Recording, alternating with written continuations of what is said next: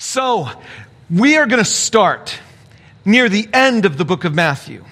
Because see, there is a verse that shows up at the end of the book of Matthew that summarizes pretty much all the important themes of the New Testament.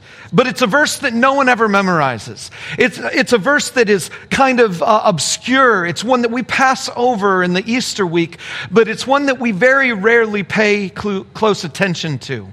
But I want to start there with you now. It says this: "He saved others," they said, "but he can't save himself. He's the King of Israel. Let him come down now from the cross, and we will believe in him." I'm going to leave that on the screen here for you for just a little bit, because there's some things in this passage that I think are abundantly important for us to get. The first phrase of the passage says, "He saved others." And everybody back then knew about the miracles that Jesus did. Everybody knew that Jesus was a miracle worker. The rumors of him walking on water and calming the storms made him seem like a Moses-level character. The rumors of him healing a blind man or raising a child from death made him seem like an Elijah character. The rumors of him being able to make food appear out of nowhere made Jesus seem like a godly character. There were so many things that Jesus did to save other people or to bless other people that the people who knew about Jesus were utterly flabbergasted at him.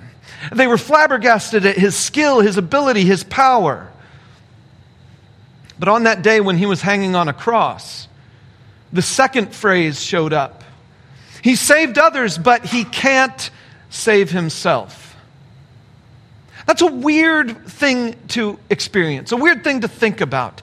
A powerful person, so powerful they can raise the dead, but not powerful enough to get down from a cross. Not powerful enough to overcome the forces of Rome. Not powerful enough to overcome the religious leaders of the Jews who said, "No, this is the way we want to operate our community, and you're not part of it."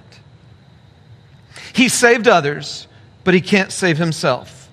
Their next phrase is, "He's the King of Israel." But notice, when they talk about him as the king, they have a caveat to it. They say, "He's the King of Israel.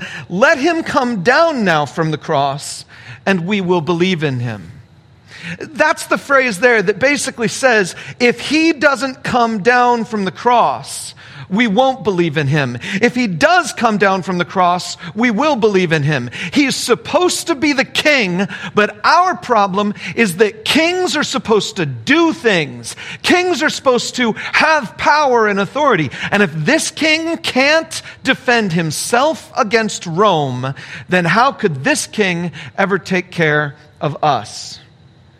You know, this last year, I think there's one thing that all of us can agree on. We live in a world that is so totally divided in so many ways. But I think all of us can agree on this one statement: I am disappointed in my leaders.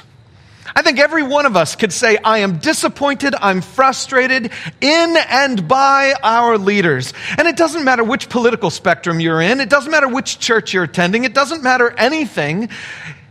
I'm disappointed in my leaders. And I'm certain you are too.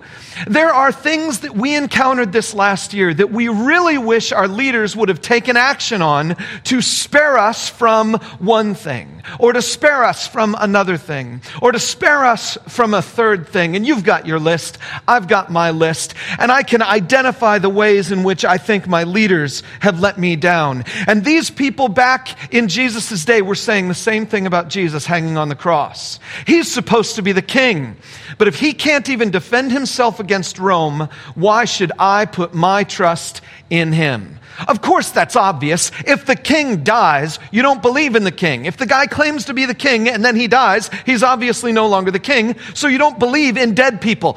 Believing in dead people is not a very smart way to operate in life. And yet, these people are saying, okay, if he dies, we're out. But if he gets down from the cross, then we'll make him our king. You see, these people were just employing the basic schoolyard rules. Maybe you know about the schoolyard rules. Maybe you know about all the schoolyard rules. I'm just going to mention one of the schoolyard rules to you. It's this: we want the strongest person on our team, even if it's the bully. I remember when I was a kid and we'd go out to recess and it was time for us to pick teams for kickball or baseball, tennis ball. We would play baseball with real bats, but tennis balls. Tennis balls would fly super far. It was a lot of fun. But anyway, I don't even understand how when I went to school at recess, we were allowed to carry in our own bats. Like that wouldn't happen these days. But anyway, so we would go out and we'd play kickball or we'd play this tennis ball, baseball kind of thing that we were doing. And I remember it was so exciting when it was time for the captains to be chosen and then for the captains to choose their team. Now, because I'm an obnoxious kind of person, I would frequently become one of the captains. But I would also frequently not be one of the captains. And I know that if I wasn't going to be the captain, there was one principle I wanted. I wanted the biggest guy in my class, Bobby himself. I won't tell you his last name. But I wanted Bobby to be the captain, and I wanted Bobby to pick me. Aside from sports, I wanted nothing to do with Bobby. He irritated me. He was what I perceived as the bully of the classroom, mostly just because he was absolutely the largest of us all. And so, but if I was going to be the captain, then of course I was going to pick Bobby first. But if I wasn't going to be the captain, I wanted Bobby to be the captain who picked me. Because see, here's the truth. I didn't care if Bobby was going to play by the rules. I didn't care if he was going to be overly aggressive. I only cared that he was on my team. And if one of us is going to be the leader, between the two of us, if he's the leader and I'm on his team, that's great. If I'm the leader and he's on my team, that's great. I just wanted my team to have the biggest bully.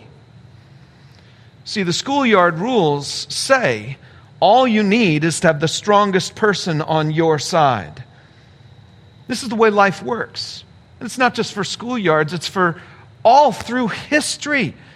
The chief always wears the biggest headdress. The king always wears the biggest crown. The highest king always has the biggest palace. No matter where you look, the stronger the leader is, the bigger the accoutrements of their leadership are. Because kings and leaders are selfish. And if they've gained a lot of power, they want all of their constituents to know about all their power. And so the chief wears the big headdress because he's the chief.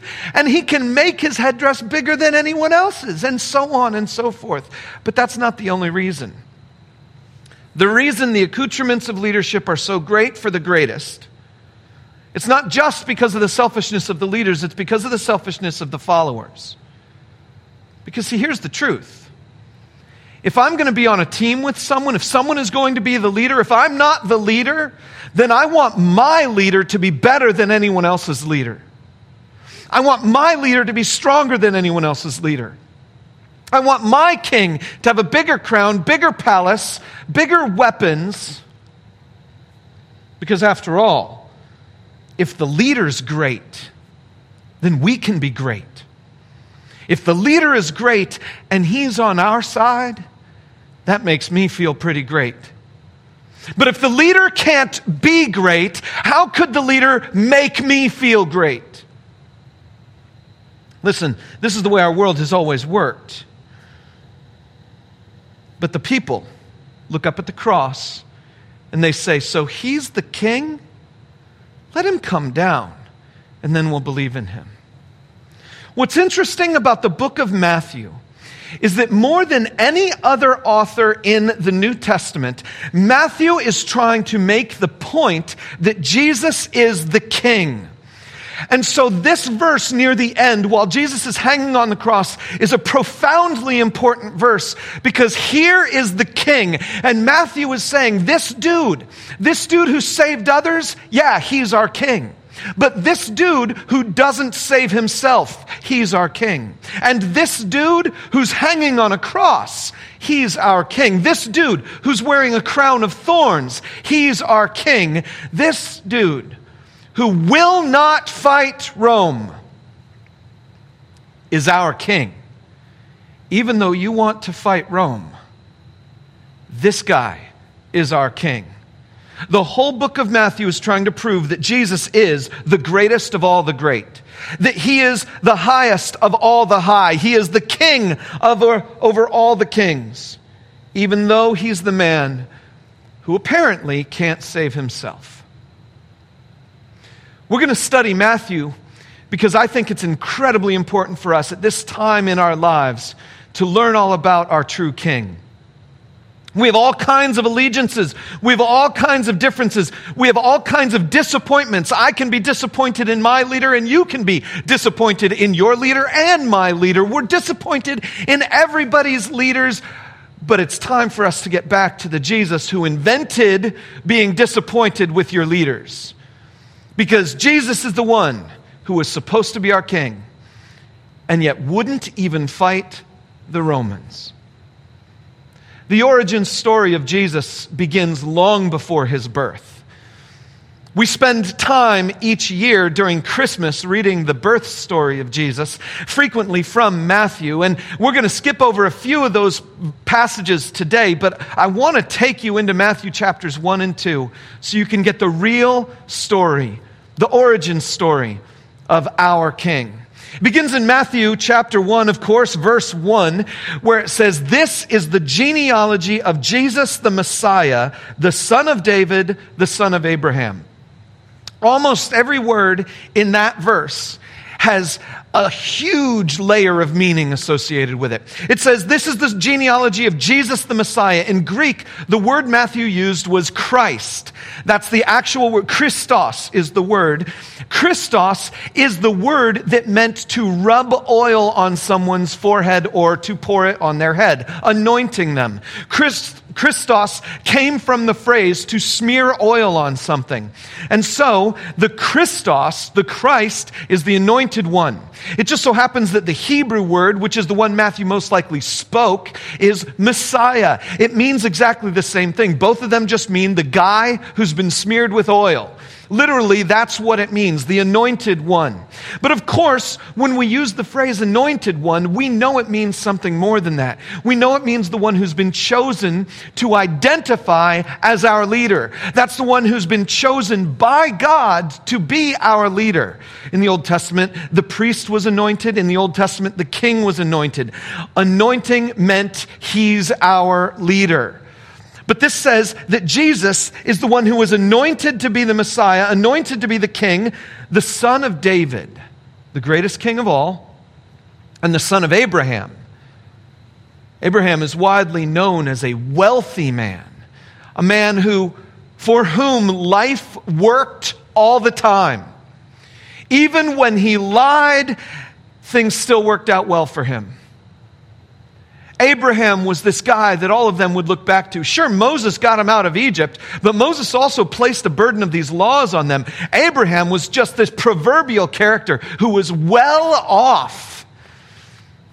And he was their great-great-great-great-great-great-great-great-grandfather all the way back. So here's Jesus, the inheritor of Abraham and all of his wealth and the promise God made to him. The inheritor of David and all of his authority and the promise God gave to David. And now here's Jesus, our Messiah. That's where it all begins. But then you've probably skipped over this next section because it's a genealogy. Matthew lists off a whole bunch of names. I'm going to read every one of them to you because this is part of the story of Jesus' origin that we don't usually pay attention to. But I'm going to go ahead and read them to you. It says this: Abraham was the father of Isaac, Isaac the father of Jacob, Jacob the father of Judah and his brothers, Judah the father of Perez, and Zerah whose mother was Tamar. Just quick pause there. Throughout this genealogy, Matthew makes special effort to mention important women in the story. And nearly every one of them was a woman who was sexually abused. Tamar was one who tricked tricked Judah to sleep with her. And then she had these children by him.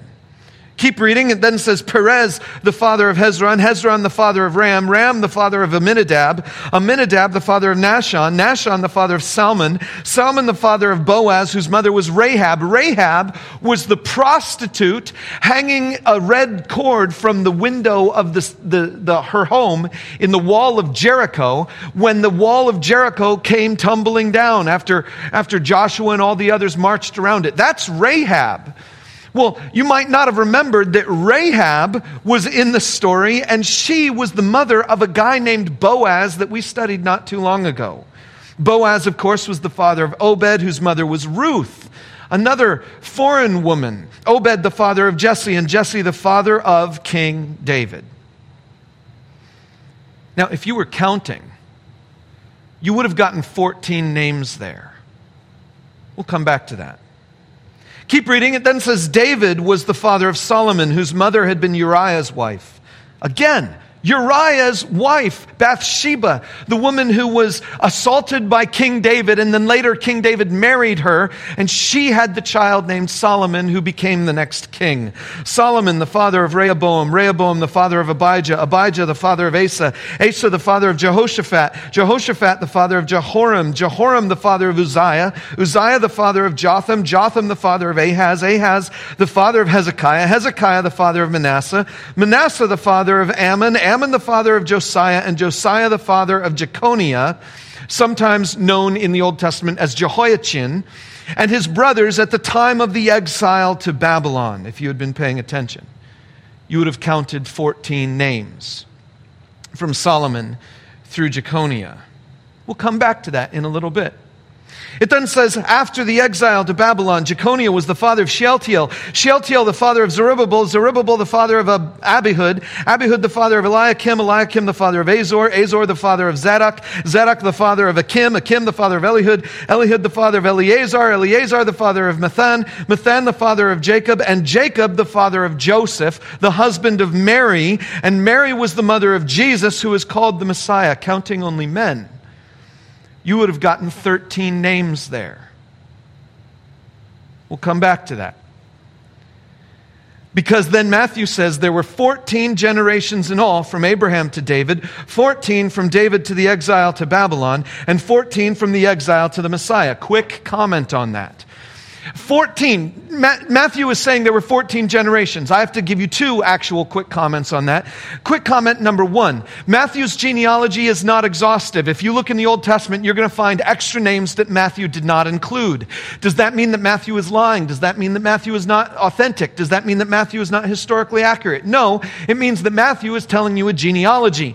And genealogies for his day were not a one-to-one correlation to all the biological ancestry that you had. Genealogies just simply meant the key figures in that person's life, their origin story. In fact, one way to translate it is these are the origins of Jesus the Messiah. But anyway, Matthew lists off these and he identifies the ones that he picked out as key and important. And he mentioned 14 going from Abraham to David, including Abraham and David, not including the women. He then mentioned 14 going from David to Jeconiah.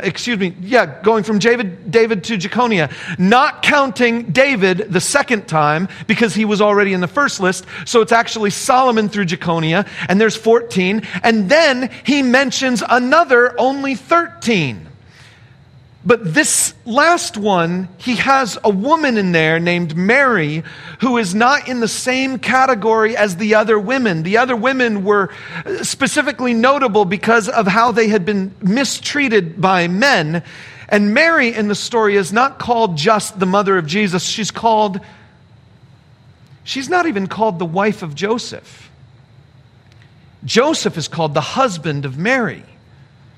So maybe the second 14 should include Mary as a key individual in the ancestry of Jesus. More accurately, probably Matthew meant that Jeconiah needed to be counted twice because Jeconiah straddled the whole Babylonian thing. It's an interesting story. I'll get into that sometime. But you know what? the point isn't who makes up the 14, although if Mary made up one of the 14, that's pretty significant.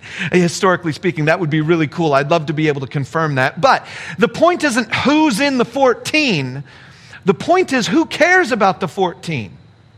Listen, I know you're sitting at home and you're wondering, Jeff, we're in chapter 1. You've just read a whole bunch of names. Why are we bothering with this? Why do we even care about a list of 14 people and if there's only 13 or 14? Well, we care because Matthew cared. Well, why would Matthew care? Matthew says there were 14 and then there were 14 and then there were 14. There's just a little bit of information there that if you know from ancient history, it opens up something really fascinating. You see, the ancient Hebrew people didn't have a numbering system like we do. The Arabic system of numerals that we use wasn't invented by the time, back when Moses was writing the Pentateuch or the kings were operating or David. The Arabic number system came in relatively recently in human history. And so the Hebrews back in ancient times used their alphabet for their number system. And their alphabet includes the first 7 letters. I put them here on the screen. I don't know if you can see them too clearly because they're probably all going to be real tiny and vertical. But they're in the live event notes, and so maybe you can see them there. But Aleph, Bet, Gimel, Dalet, Hey, Vav, Zayin. Those are the first 7 that I'm listing for you. And what they did is they would assign a numerical value to each letter of the alphabet, and so their numbers were just words. They would use a word to refer to a number, and they would come up with different words to remember different numbers and stuff like that, and they would just add the letters together. So take a look at it. Let's take A, Aleph. If I wanted to make the number 5, I could pick Hey, number 5, or I could do a combination of things. I could have Bet, and then I could also have Gimel. And if I put Bet and Gimel together, then I've got the number 5. And so you've got multiple ways of making numbers. And so numbers, since they were visible, since they were word associated, they also had a lot of significant, metaphorical meanings. One last bit of information you need to know is that the Hebrews didn't spell their words with vowels. They didn't write down vowels. Even though Aleph is an A for us, the way we transliterate it, Aleph is actually a consonant in the Hebrew language. They didn't use vowels. And so if you wanted to write the name David, for example, you would write it D-V-D. And if you were to calculate his number, it would be 4 plus 6 plus 4, which is 14. And true fans know the number of their hero.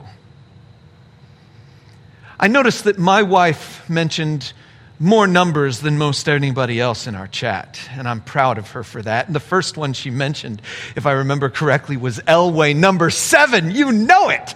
Elway number 7. You know Elway, John Elway from the Denver Broncos, was so important and such a great player that Ben Roethlisberger of the Pittsburgh Steelers chose to play with the number 7 on his jersey because he loved Elway so much. John Elway, lucky number 7. Man, I love that jersey and that number. Some of you mentioned that LeBron James was 23. No, he wasn't. I don't care what you say. He wears 23 on his jersey, but Michael Jordan was number 23. I don't know how LeBron James ever I think the entire NBA should have retired Michael Jordan's number, not just the Bulls. The whole NBA should have retired Michael Jordan's number when he retired, because 23 should never be worn by anybody else. Kobe Bryant was 24. Maybe you know that. And maybe you know another Bronco player who wore the number 18. Do you know this? Another Bronco who wore 18? That's right, Frank Tupica. Frank Tupica wore 18, and he was such a great player that they retired his number. But when Peyton Manning moved from the Colts to the Broncos, Frank's family came out and said, we would be honored if Frank's number came out of retirement, and Peyton Manning wore it. Peyton wore number 18 on his jersey his entire career post-high school. In high school, he was 16. But his brother played with 18. And his older brother Cooper, went to Ole Miss University and had an injury his freshman year there. And it made him leave football for life. So when Peyton made it to college, he decided he would wear number 18 in honor of his older brother who couldn't play. And then Peyton wore 18 the rest of his career. So doing it so much honor and so much good that when he went to the Broncos, who at the time only had 2 numbers retired, brought 18 out of retirement so that Manning could wear it. Anyone who's a true fan knows the number of their hero. And Matthew says Jesus had 14 generations, and then 14 generations, and then 14 generations. Jesus wore 14, 14, 14. Jesus was the most David-y David of all the Davids who'd ever Davided. Jesus was the 14th of all the 14s. They brought the number out of retirement from David, for Jesus to wear. Jesus, number 14, according to Matthew, is the super David. He is the King of Kings. He is above all other kings because the best king they had ever had is only a third of what Jesus is. You see, Matthew is telling us the genealogy of Jesus, the origin story of Jesus, to make a point. There is never, has never, and will never be a king greater than our king. You thought David was great? I got a triple David. Jesus' entire history is summarized by Matthew with the number 14 as symbolic to say, there ain't never a king like Jesus. There hasn't been, and there never will be again.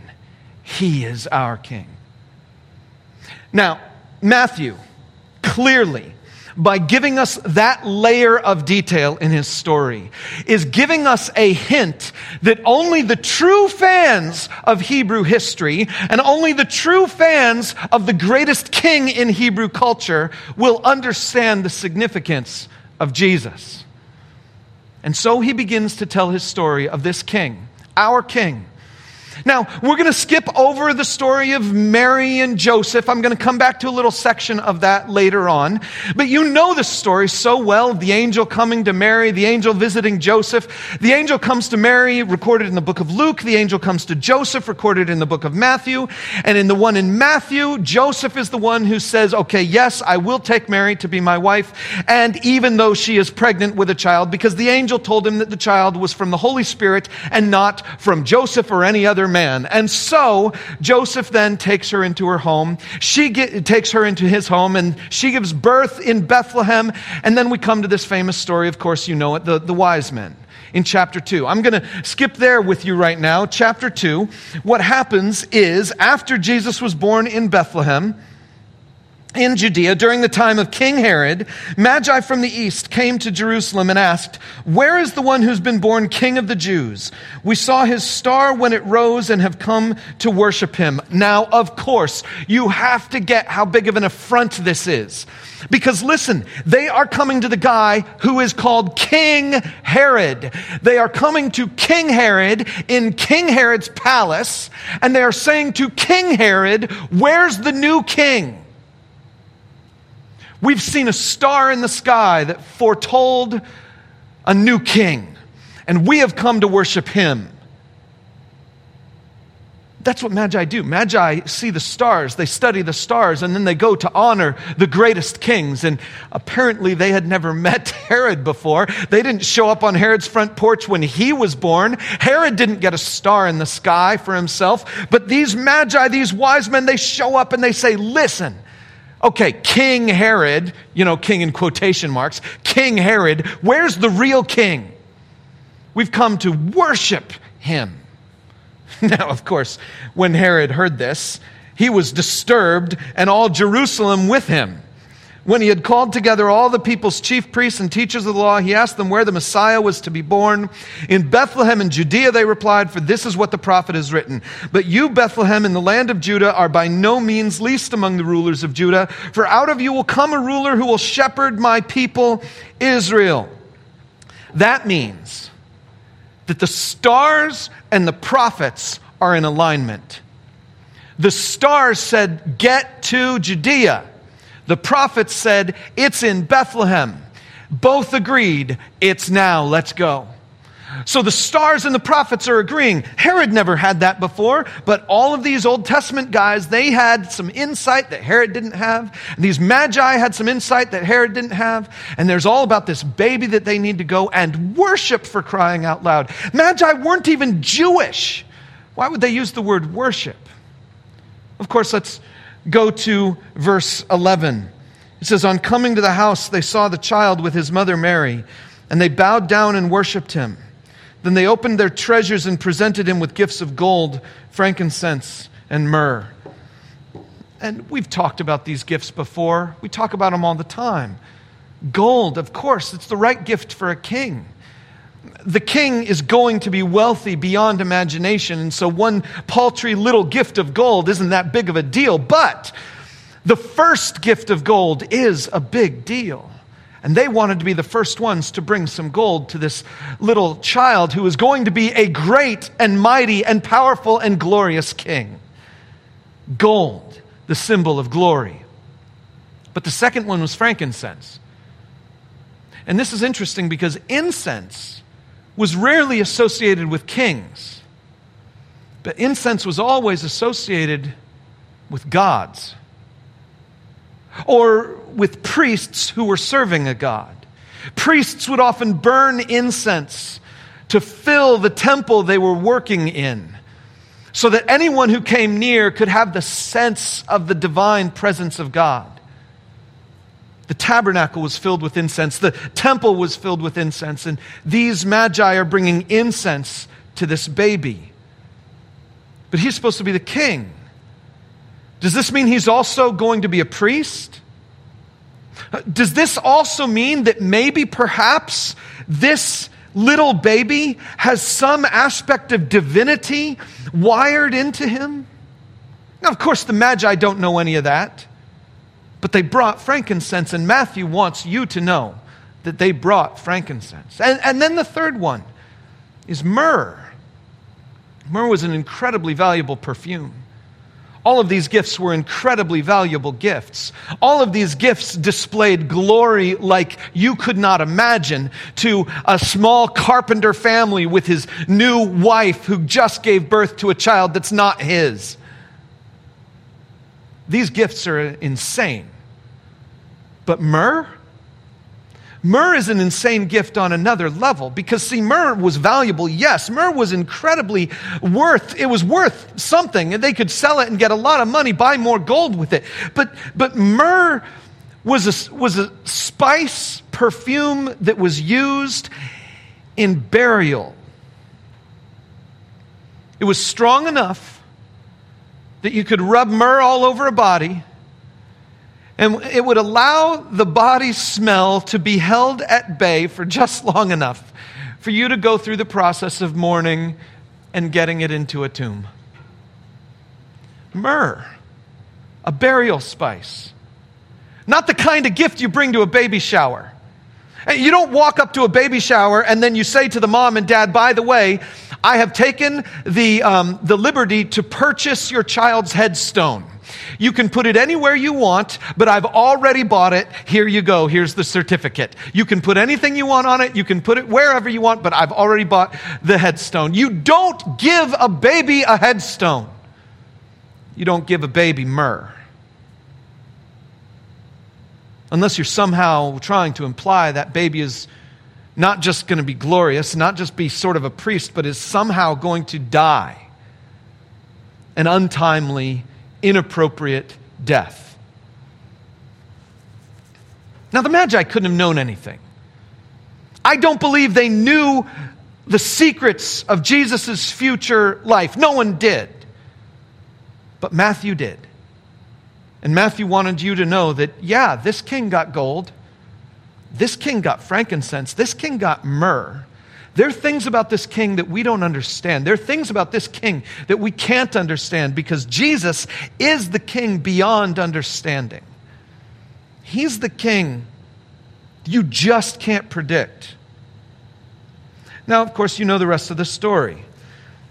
Herod finds out that the baby was born in Bethlehem. He then sends, the Magi don't go back to Herod. They trick him. They leave by another route. Herod gets upset. He orders that all the babies in Bethlehem should be killed. All the babies under 2 years old. And then Mary and Joseph decide that they get warned by an angel. And so they decide they have to escape. And they run off to Egypt. And you know the rest of the story. And I'm going to read a few segments of it. But you know, there are parts of the story that we don't spend a lot of time on in Christmas season because there's parts of the story that require a lot of background knowledge. There are parts of the story that only true fans would understand. There are parts of the story that if you didn't understand that David was 14, you wouldn't get this. But if you are the kind of guy like Matthew is, who's writing to super fans about the greatest king ever, you would include these details as Matthew does. And so in Matthew, he gives us some details of prophecy. Now, a lot of people have read Matthew's quotations of prophets, and they've come to a variety of different conclusions. The most widely held conclusion is that Matthew was playing it a little fast and loose with Old Testament prophecy. One of the things we're going to look at today, Matthew looks like he's quoting the Old Testament, but it's a phrase that doesn't show up anywhere in the Old Testament. A couple of the other phrases we look at today, they are completely out of context, it seems. It doesn't make sense what he's quoting from the Old Testament and how he's applying it. There's a lot of times when Matthew does that. I'll give you an example. At the end of chapter 1, when the angel meets Joseph, Matthew says, okay, there is a prophecy, and there's a prophecy in Isaiah, and that prophecy says, the virgin will be with child, and she will give birth to a child, a son, and he will be called Emmanuel, which means God with us. You know that one. It's every year at Christmas time. Emmanuel, God with us. We sing the songs and all that stuff. But did you know that the Isaiah passage that Matthew is quoting is a passage about an earthly child who was actually born back then to a woman who was a virgin until she slept with her husband, who then had a child, and they named that child Maher-Shalal-Hashbaz because that child was a symbol of the victory God was going to have against the enemies of God's people. It's a complicated story in Isaiah chapter 7 and other chapters around there, chapter 7 and chapter 9. It's a complicated kind of story, but it actually already happened. And so when Matthew claims that this child is going to be God with us, there's some weird things, and you're like, what is he actually doing there? Well, I'm going to jump into some of the verses in chapter 2 where he does this to show you something I think you need to know. Matthew chapter 2, verse 14. It says, so Joseph got up, took the child and his mother during the night, and left for Egypt, where he stayed until the death of Herod. And so was fulfilled what the Lord had said through the prophet, out of Egypt I called my son. Now, when I show you the Old Testament passage, you're going to agree with some of those scholars that Matthew is playing it fast and loose with the Old Testament prophets. It's from Hosea. Hosea chapter 11, verse 1. God says, when Israel was a child, I loved him, and out of Egypt I called my son. Matthew only quotes the last phrase. He only quotes, out of Egypt I called my son. He doesn't quote the earlier phrase where we know that the son is referring to the entire nation of Israel. And the son is referring to the nation of Israel coming out of slavery into the promised land. And that God took his nation into the promised land just as he promised, and he brought them out of Egypt. And it's like, this is not a passage about the Messiah. This is not a passage about the king. This is not a passage about anything other than the fact that God loved his people enough that he took them out of Israel, out of Egypt, and brought them into the land of Israel. That's what it's talking about. Matthew, are you playing it a little fast and loose? No. Because, see, Matthew is writing to super fans. He's writing to people who know that David is 14. He's writing to people who know the Old Testament better than most. And when he says, out of Egypt I called my son, and he applies that to Jesus, he's not saying the Old Testament anticipated the Messiah would ever escape to Egypt. He's saying something completely better. He's saying that Jesus is Israel. Out of Egypt I called my son. Matthew is applying that phrase to Jesus. Jesus is Israel somehow. Jesus is the real Israel. He is the fulfillment of Israel. Everything God ever promised to the nation of Israel has come together, and it lives in Jesus. He's the one who went to Egypt, and he's the one who then came back out. Jesus is Israel. If you're not with Jesus, you're not with Israel. If you are with Jesus, then you are with Israel. And Matthew is not talking about a political entity that exists outside of Jesus. It's not, here's Israel over here, and here's Jesus, and if you're on the side of Jesus, then you're also on the side of Israel. No, Matthew is saying Jesus is Israel. There is no Israel other than Jesus. He is it. He's the fulfillment. He is the Son who came out of Egypt. Which then, of course, leads us to the second thing Matthew is trying to say, that Jesus is God's son somehow. He's God's true son somehow. Out of Egypt I called my son. God is saying, I called my son out of Egypt. That means Jesus is somehow the true Son of God. Listen, if you think you understand this stuff yet, you don't. Because the entire book of Matthew is going to play this game with us. Jesus is the King of all kings, the greatest king, the best king, the most David-y David king of all the kings. And you ain't never going to understand him. Because our king is somehow God's true son. Our king is somehow the entire nation of Israel fulfilled. Our king is the one who will wear a crown of thorns. But let's keep going. Because see, in Matthew 2:16, he gives us another little prophecy. It says, when Herod realized that he had been outwitted by the Magi, he was furious, and he gave orders to kill all the boys in Bethlehem and its vicinity who were 2 years old and under, in accordance with the time he had learned from the Magi. Then what was said through the prophet Jeremiah was fulfilled. A voice is heard in Ramah, weeping in great mourning, Rachel weeping for her children and refusing to be comforted because they are no more.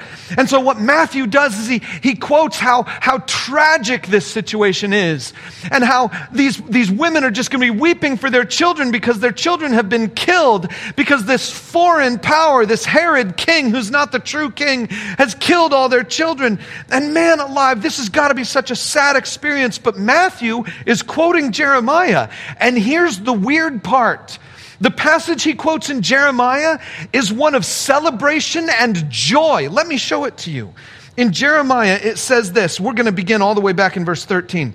It says, then young women will dance and be glad, young men and old as well. I will turn their mourning into gladness. I will give them comfort and joy instead of sorrow. I will satisfy the priests with abundance, and my people will be filled with my bounty, declares the Lord. This is what the Lord says. A voice is heard in Ramah, mourning and great weeping, Rachel weeping for her children and refusing to be comforted because they are no more. But this is what the Lord says. Restrain your voice from weeping and your eyes from tears, for your work will be rewarded, declares the Lord. They will return from the land of the enemy. So there is hope for your descendants, declares the Lord. Your children will return to their own land. Your children are no more is not them dying. It's them being carried off into exile. And God says through this prophet, but they're coming back. Yes, there was a time of pain. Yes, there was a time of hurt. Yes, there was a time of difficulty. Yes, there was a time of exile. But guess what? They're coming back. So get ready to celebrate. And somehow Jesus is that kind of king. Jesus is the king of restoration after pain. But there's one more prophecy that Matthew mentions that is the most confusing and difficult of all of them. I don't have the answer to this next one, but I have a good one. Let me share it with you. We end, says, so he got up, this is Joseph again, in Egypt, took the child and his mother and went to the land of Israel. But when he heard that Archelaus was reigning in Judea in place of his father Herod, he was afraid to go there. Herod has died. A new leader is in charge, and Joseph now comes back to Israel thinking that it might be safe. But in Judah, he doesn't want to be too close to the next king, Archelaus, and so, having been warned in a dream, he withdrew to the district of Galilee. And he went and lived in a town called Nazareth. So was fulfilled what was said through the prophets, that he would be called a Nazarene. And here's where it gets tough. Not a single prophet uses the word Nazarene at all. Nazareth, the city, didn't even really exist. Not a single prophet mentions that the Messiah will be called a Nazarene. It doesn't show up in the Old Testament. You can search for the letters N-A-Z-I, and you can find some information about the Nazarite vow in the Old Testament. You can find some information about Samson, who was supposed to be a Nazarite, but nowhere is the phrase Nazarene, as in a person who's from Nazareth. Nowhere does that show up. What is Matthew doing? Well, there's one thing that super fans of Jewish people would know. Nazareth isn't a Jewish city. Nazareth is a Gentile city. Nazareth? If you're from Nazareth, nah, you're not a real good Jew. We just doubt anything that comes from Nazareth. In other words, Nazarene is an insult. Let me prove it to you. In John, someone tells a guy named Nathanael that there's this guy named Jesus who's from Nazareth. And Nathanael's immediate response is, Nazareth? Can anything good come from there? Can anything good come from Nazareth? Philip is like, come and see, I'll show you this guy Jesus. But Nathanael's like, can anything, seriously, Nazareth? No. See, I think Matthew says that the prophets proclaimed that the Messiah would be called a Nazarene, because Matthew is using the word Nazarene as a pejorative, as a curse, as an insult. And what Matthew is saying is all of the prophets predicted that he would be insulted, that people would say insulting things about him. And it's true. Psalm 22, Isaiah 53, others. I'll take you to Isaiah 53. It says, he was despised and rejected by mankind, a man of suffering and familiar with pain. Like one from whom people hide their faces, he was despised, and we held him in low esteem. Surely he took up our pain and bore our suffering, yet we considered him punished by God, stricken by him and afflicted. But he was pierced for our transgressions. He was crushed for our iniquities. The punishment that brought us peace was on him, and by his wounds we are healed. We all like sheep have gone astray. Each of us has turned to our own way, and the Lord has laid on him the iniquity of us all. Matthew chapter 2 ends with Matthew reminding us that the greatest king of all kings, the most David-y king of all the kings, triple 14 wearing Jesus, was called a Nazarite, was called a Nazarene, was called one of those, he was called names. And Jesus, according to Matthew, is going to be the king of rejection, the king of sorrow, the king of suffering, and the king of atonement. The king who sacrifices himself so that others can be saved. Because see, he saves others. He doesn't save himself. Matthew is going to show us a different kind of king. It's not the king we want. I mean, we want a bully. We want a leader who will fight our battles. We want a leader who demonstrates greatness to the world so that we, underneath the umbrella of that leader, also look like great people. We want a leader who can be the biggest. We want the leader who can be the best. We want the leader who can absolutely supersede all the other leaders on the planet, because if he's our leader, it doesn't matter if he's doing the right thing or the wrong thing. It just matters, is he big enough to make us feel as big as we feel we should feel? But Jesus is the king who's bigger than all those other kings. Jesus is the king who actually saves people. He just doesn't save himself. What you're going to find in the book of Matthew, and what I believe we need to find in our relationship with Jesus, is that our King is the King of glory through suffering. Our King is the King of glory through suffering. This isn't a king who makes you feel great all the time. This isn't a king who makes you have blessings all the time. This is not a king who will defeat every one of your enemies when you want them to be defeated. This is not the kind of king who will make sure your paths are smooth all the time. This is not the king who will calm the storm every time a storm shows up. This is not the kind of king who will make sure you walk on top of the water and never sink. This is not that kind of king.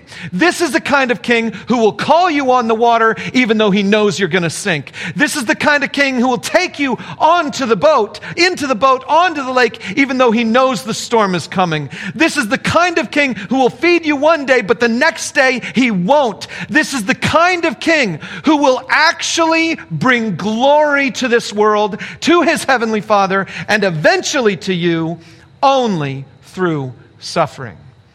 Because this is the kind of king who can save others. He just doesn't save himself. So as you go this week, I want you to embrace with joy the moments that you encounter a difficulty, the moments that you encounter a hardship, the moments when you are tempted to do the weeping like the Jeremiah passage talked about. But I want you to absolutely come down to this conviction that you have a king who's done it better than you. You have a king who's walked through the hardship that was deeper than yours. You have a king who understands how to bring glory on the other side of suffering. So stay with your king. Stay with this king. He is our king. He is the one who wears the crown of thorns.